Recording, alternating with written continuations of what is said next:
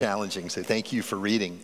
We're in this study that's on prayer, and this week we sort of lay the foundation. Like, this is the most important thing to understand that puts us in a posture before God. That's the question of today. Like, how does God want us to approach him? How are we to come to him? What is our identity before God? What is the basis by which we come to him? You'll see a woman named Heidi. Her name is Heidi Solomon. She and her husband, Rick, wanted to have a baby for years. They wanted to have a child. Finally, they decided to go through that process of being approved for adoption. And the day came when they got the approval. They flew to Romania and went into an orphanage where they had the opportunity to choose a 6-year-old boy whose name was Daniel. And they brought Daniel home and they thought, okay, that's it. We're going to live happily ever after. This is what we've been praying for, waiting for, living for. But it didn't work out. Though Daniel was almost 7, by the way, he had his first birthday, and because he had never had a birthday party, he began asking the question, why have I never had a birthday party? Where's my mother? Why have I never had any parents? He'd actually never slept even one night in a regular bed. This is how they were keeping little children in Romania. And the worst thing about it is, all those years growing up, he had never been held. He'd never been held. Now imagine that for a moment. It turns out we desperately need love, and we need to learn that we're loved. We need to come to accept it and rest in it and trust it. And as time passed, Daniel, he did not welcome love. He did not know anything about it. He didn't know what to do with it and what it was. And so as he entered into adolescence, literally he became violent, dangerous really. And lacking this sense of connection, he was soon hurting his mother. Because he was so troubled, they were schooling him at home. And one day, he just punched her out. He'd grown to be so large, he could do that. She had a black eye. Another day, he beat her up, and he threatened her holding a knife. And so finally, Rick and Heidi had to hire like a bodyguard, somebody to be there while his adoptive mother was teaching him. So they started taking him to doctors. What is the matter with our boy? 2 psychiatrists told Rick and Heidi that Daniel would never bond with them. They would never have that connection that children have with parents. And then a social worker looked at them and said, look, you really need to give him up. You need to give him away. He's never going to be your child. And this was Heidi. She said, well, how can I give him up? He's my son. And here was this heartbreaking story, this boy that finally has been given a home and a family, and he cannot receive it. And as I read that story, as I heard that story, I thought, how does that sound like our story, right? Finally, we have this father who has welcomed us in and given us a place in his family, and it's like we can't believe it. Let me tell you, as we're talking about prayer, in this series, I'm going to be completely honest. The number one obstacle we face when it comes to prayer is the inability to receive love from God. Don't mistake the fact. He loves human beings. He loves those who have come to him in Christ. But we can't believe this. We're not able to accept it. It's like we're challenged like Daniel is, and we believe God is at a distance, and we even stiff-arm him. You see, the Solomons brought him home into their family, and this is what God has done with us. And so today, we sort of get our arms around that and come to terms with, well, who are we before God? And how can we pray? How can we enjoy fellowship with God? Would you pray with me? Father, we so much need to see what's already happened, to see the status that we have and our identity too. Because we don't know it, Lord. We can't see it. We feel like you're far away, and maybe if you were interested in someone, you wouldn't be interested in me. Because I know a lot about myself, and Lord, we interpret every unanswered prayer as rejection or distance, or maybe disapproval. And all the while, you are revealing yourself as the Father that loves us. And so help us to grasp that, Lord, to grasp it in a way that we see the relationship that you've been given to us, that we've been given in Christ. We pray in his name, amen. The prophet Hosea said, when Israel was a child, this is God speaking, I loved him, and out of Egypt I called my son, and listen to this tenderness. I led them with cords of human kindness, with ties of love.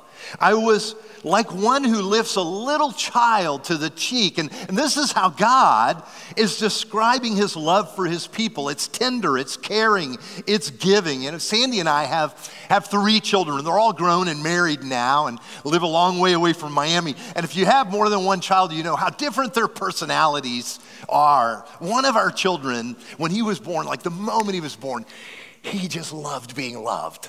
I mean, you could hold him you could sit and hold him for 3 hours. He'd be like, more, right? I mean, he just loved this. You can see when he was born, I'm holding him. That actually is me, but it's so long ago, it's definitely a different version of me, okay? And so literally, this is this child, and I would think about that. I would think about what would it be to be in that kind of relationship where we're drinking in the warmth of closeness. And I don't think we realize how much we long for, we're made for affirmation and connection. About 100 years ago, the science was saying, hey, because of germs, they were just discovering how contagious bacteria could spread infections and the danger of contagion. They said, look, when you have that child, you should hold them as little as possible. You should not cuddle them. If you have to feed them, it's okay. And so here's this moment in history in which it was to discourage parents from actually holding their babies. This is the way it was described. So doctors were saying, don't pick up your child. So you have a kind of confluence going on there. You had your pediatrician saying, we're telling you for health reasons you should never cuddle your child or indulge them. And guess what? Psychology, at the same time, says if you follow those rules, if you show your child no affection, you'll actually make them into a better human being. So back off, they said. Now, I'm not making this up. This is what people were being taught and believed those 100 years ago. If you want your child to really be strong and develop resilience and to be able to make it on their own, you got to just let them be by themselves. Don't hold them or cuddle them. And this is where they thought the science was leading them. So after this had happened for a couple of decades, a guy came along, his name was Harry Harlow, and he did a really fascinating experiment. Maybe you've heard about it. And he did it with baby monkeys. He raised them in an enclosure with 2 fake monkeys, 2 fake mother monkeys, you could see. And by the way, these were the only mothers these babies ever saw. When they were born, he did not allow them to be with the real mother. And the 2 mothers one is just a wire, a wire shape, and it has a bottle in it to feed the monkey, and the other one is covered with terry cloth but has no bottle, no milk. Now, can you imagine what happened? The monkey baby would go over and drink from the wire monkey with the milk until it got its food. And immediately, it would go over to the terry cloth monkey. And it would cuddle that monkey and rub its face with that little terry cloth, that fur. And here it was seeking affection and for that which we're made for. And you see, he was showing, look, babies, children are like this. They not only need feeding and caring for in that way, they need to be nurtured. They need affection. He showed that a parent's love for a child is one of the most important things that anybody could ever receive, this warmth and affection and love. We need it to thrive. And here was the shocking thing, as you read the biographer who I just quoted of Harry Harlow, the scientist who did this research, he was never loving. He was like the wire mother. You'll see a picture of him. He was cold and distant and unrelatable. He had 4 children, and by 2 marriages, but he showed them no love. And as you read this story, you're like, oh my goodness, this guy has discovered how important this is. And he's missed it in his own life. And I couldn't read that without saying, that's our story. We hunger for this. We know the reality of this. You believe in God, but God is just really an idea to you, a concept. Oh yeah, you believe the idea, but where is this personal connection with the God who loves us? And so we say, well, how am I going to experience that? How is that going to happen? And that's what I want to look at with you today, how our relationship with God really shapes the way that we come to pray, how we experience prayer and connection to our Father. Now, in this amazing book of Romans that Gabby read for us this morning, written by the Apostle Paul, we have this breathtaking section where we hear about our status before God, our identity really before God. And here's why Paul tells us this.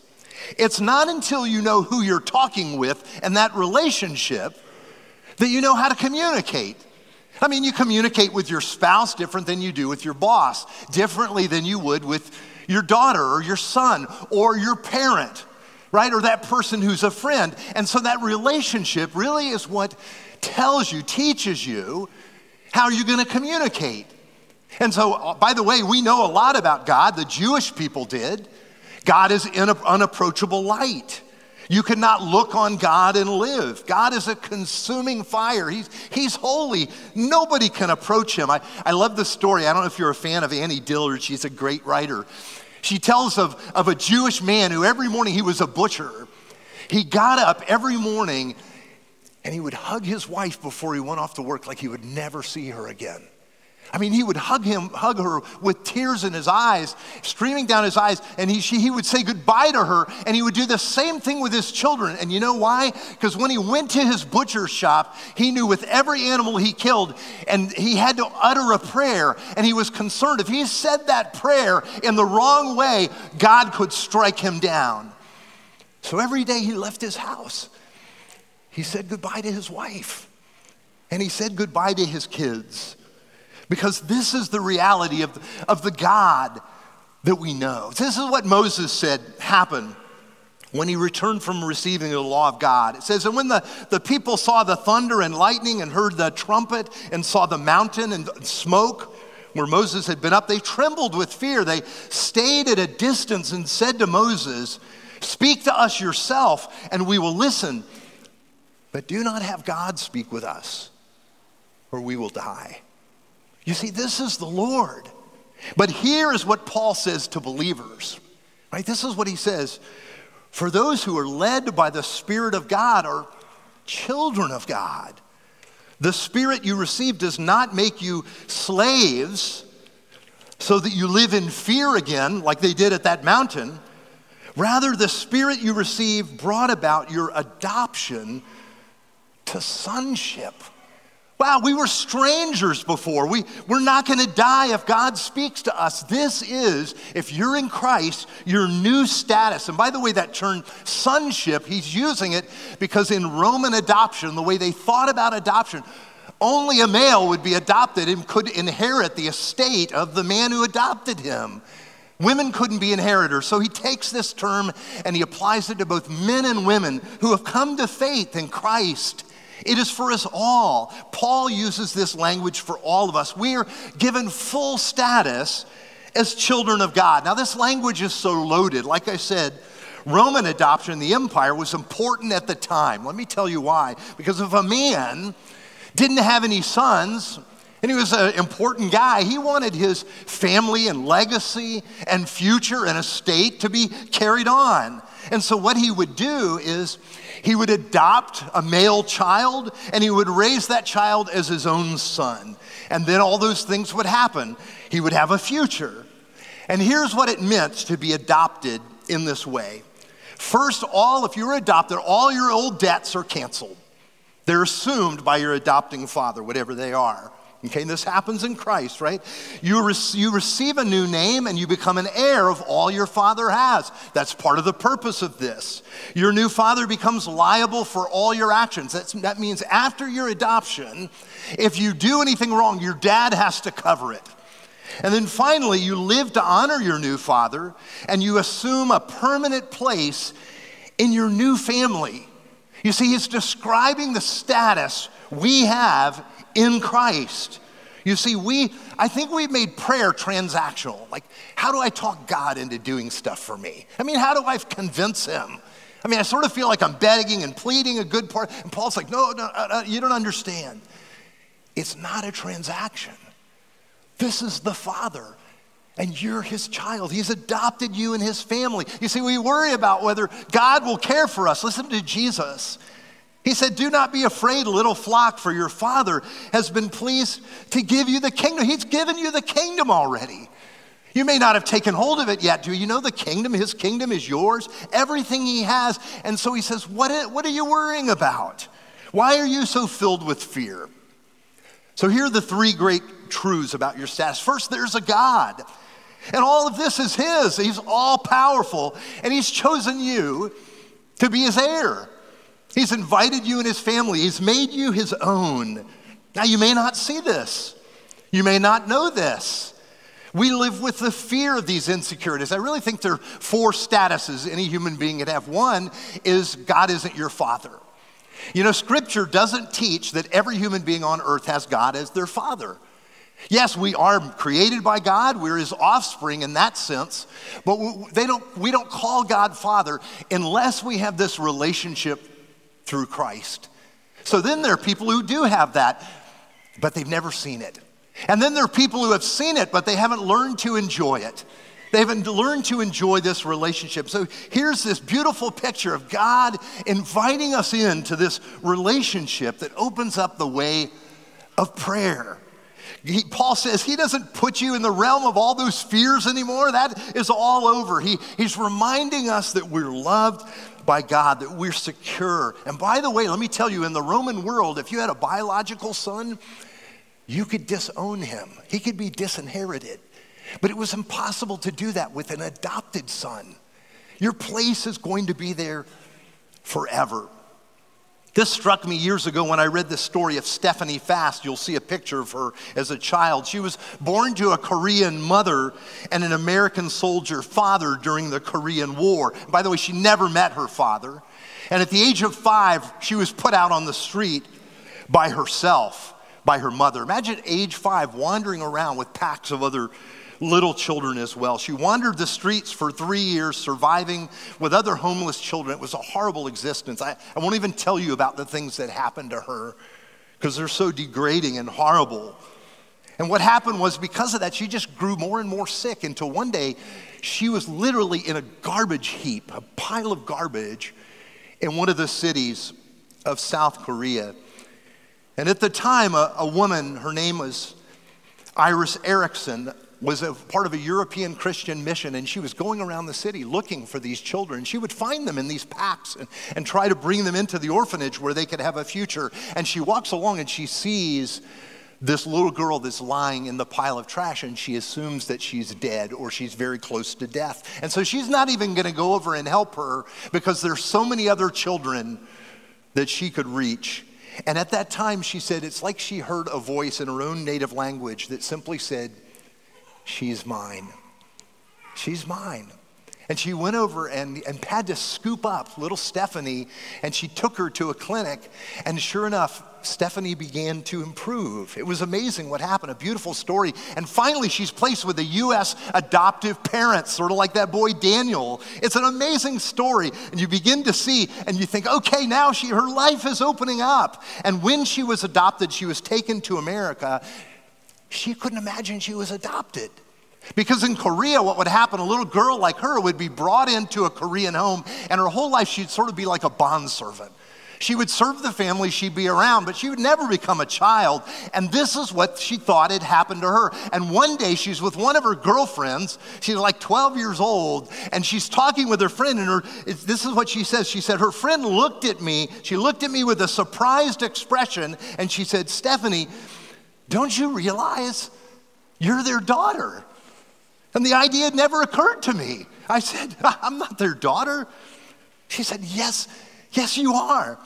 You are their daughter. You're a member of their family.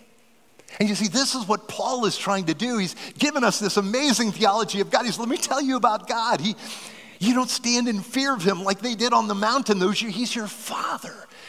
He's actually brought you into his family through faith in Jesus Christ. And until we get this about God, yeah, you may know God. You may even know that God loves you. Intellectually, you know this. You discover you are his, and there's a new security and a new joy and a new realization. By the way, this changes the way you pray. I didn't learn this until I've been a pastor 10 years.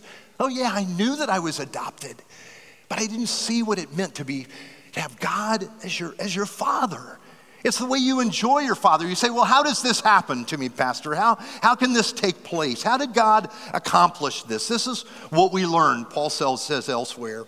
But when the time set had fully come, God sent his Son, born of a woman, born under the law, in other words, just like us, to redeem those under the law, just like us, that we might receive adoption to sonship. You see, Jesus' purpose in taking on human flesh, just like you have, God became man so that he could bring you home to fellowship with his Father. You see, he knew this love of the Father. He walked around and said things like, well, I and the Father are one. If you've seen me, you've seen the Father. And the people were amazed by this, right? He prayed like no one else ever prayed because he began his prayers, all of his prayers, in this way. Father.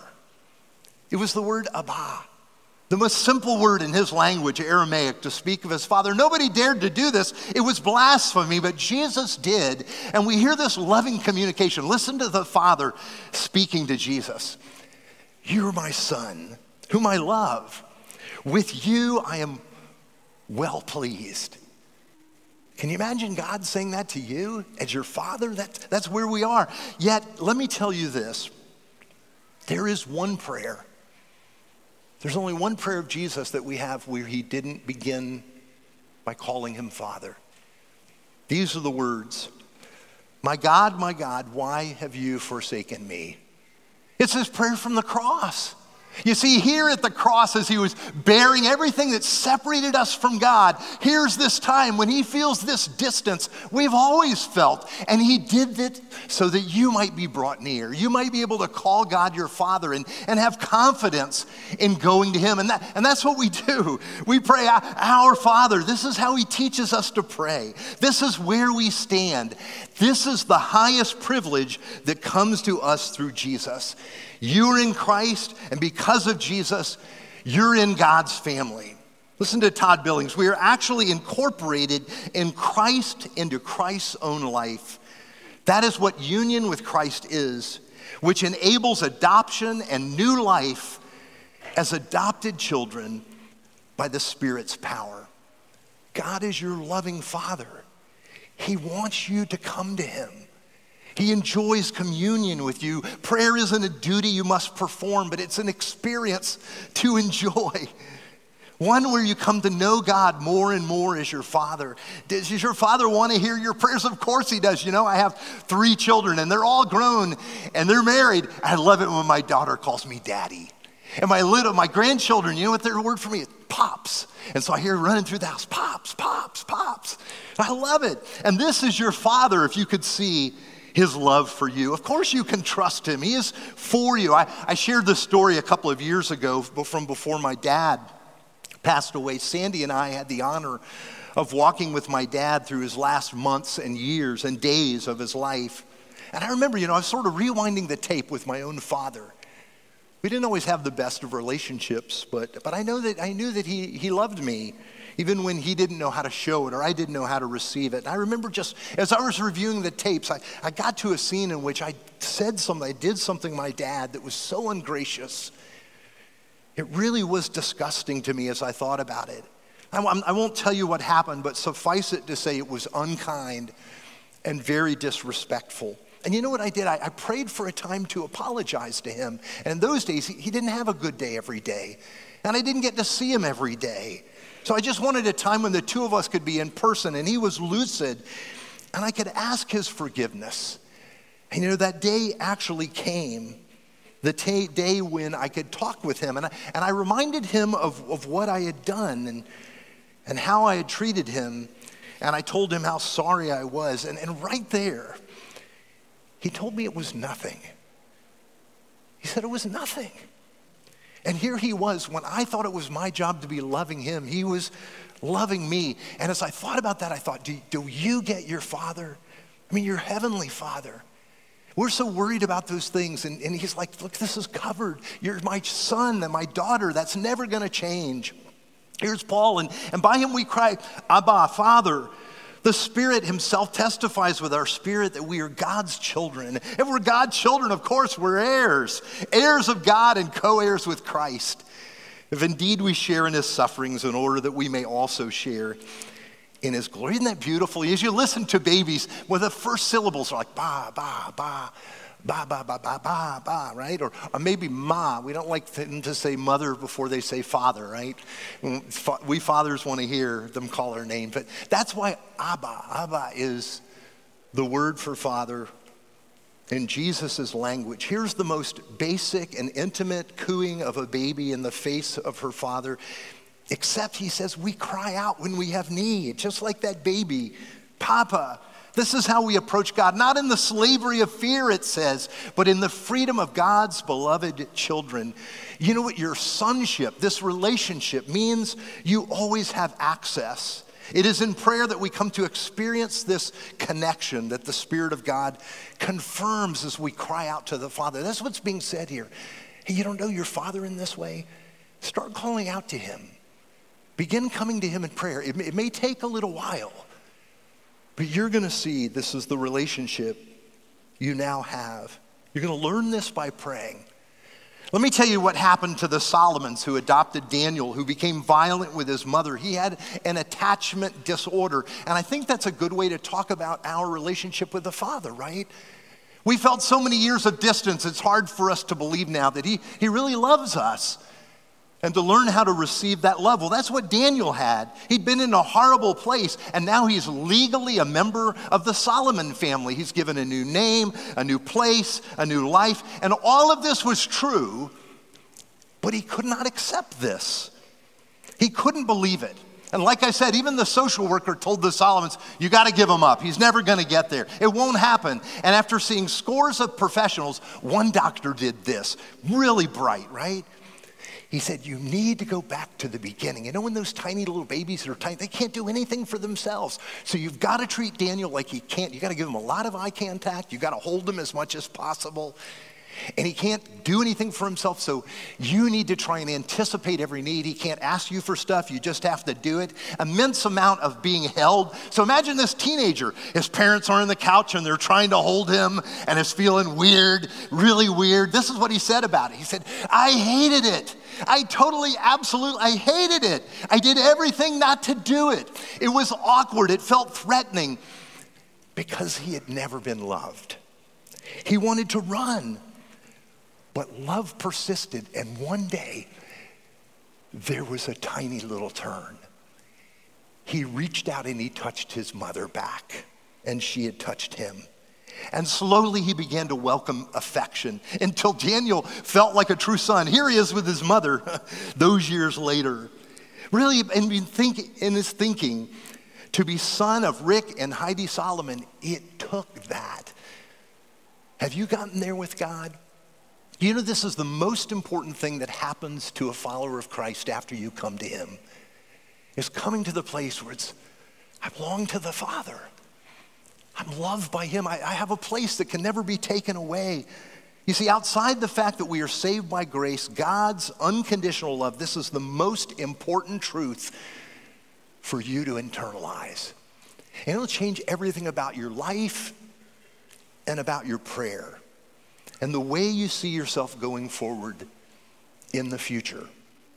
Would you pray with me? Father, this text says that only the Spirit can lead us to this place. And so I know, even speaking here, is we hear the story of so many people who have struggled like we have to welcome your love. Lord, only your Spirit can help us to see the truth. Lord, if we could only see how you have cared for us and all that you've done for us in Jesus. Yet in the gospel, you've loved us to such an extent, we can always run to you. You'll never turn us away. There's nothing we can say in prayer Nothing we can do in our lives that will jeopardize our place with you. And we have an inheritance waiting for us, your kingdom, that we are joined to Christ in this way. So Lord, help us to grasp what only your Spirit can lead us into so that we might enjoy what you plan for us. We might be able to enjoy you. Lord, some of us had human fathers that made it hard for us to ever see you like a father. They fathered so poorly, and Lord, I think one of the reasons we are so disappointed and hurt by them is because you've meant to use fathers to teach us about how great your love is. Lord, I pray that you would lead us to a place where we can see your love for us. Help us to see how great your grace is. And we thank you and pray in Jesus' name, amen.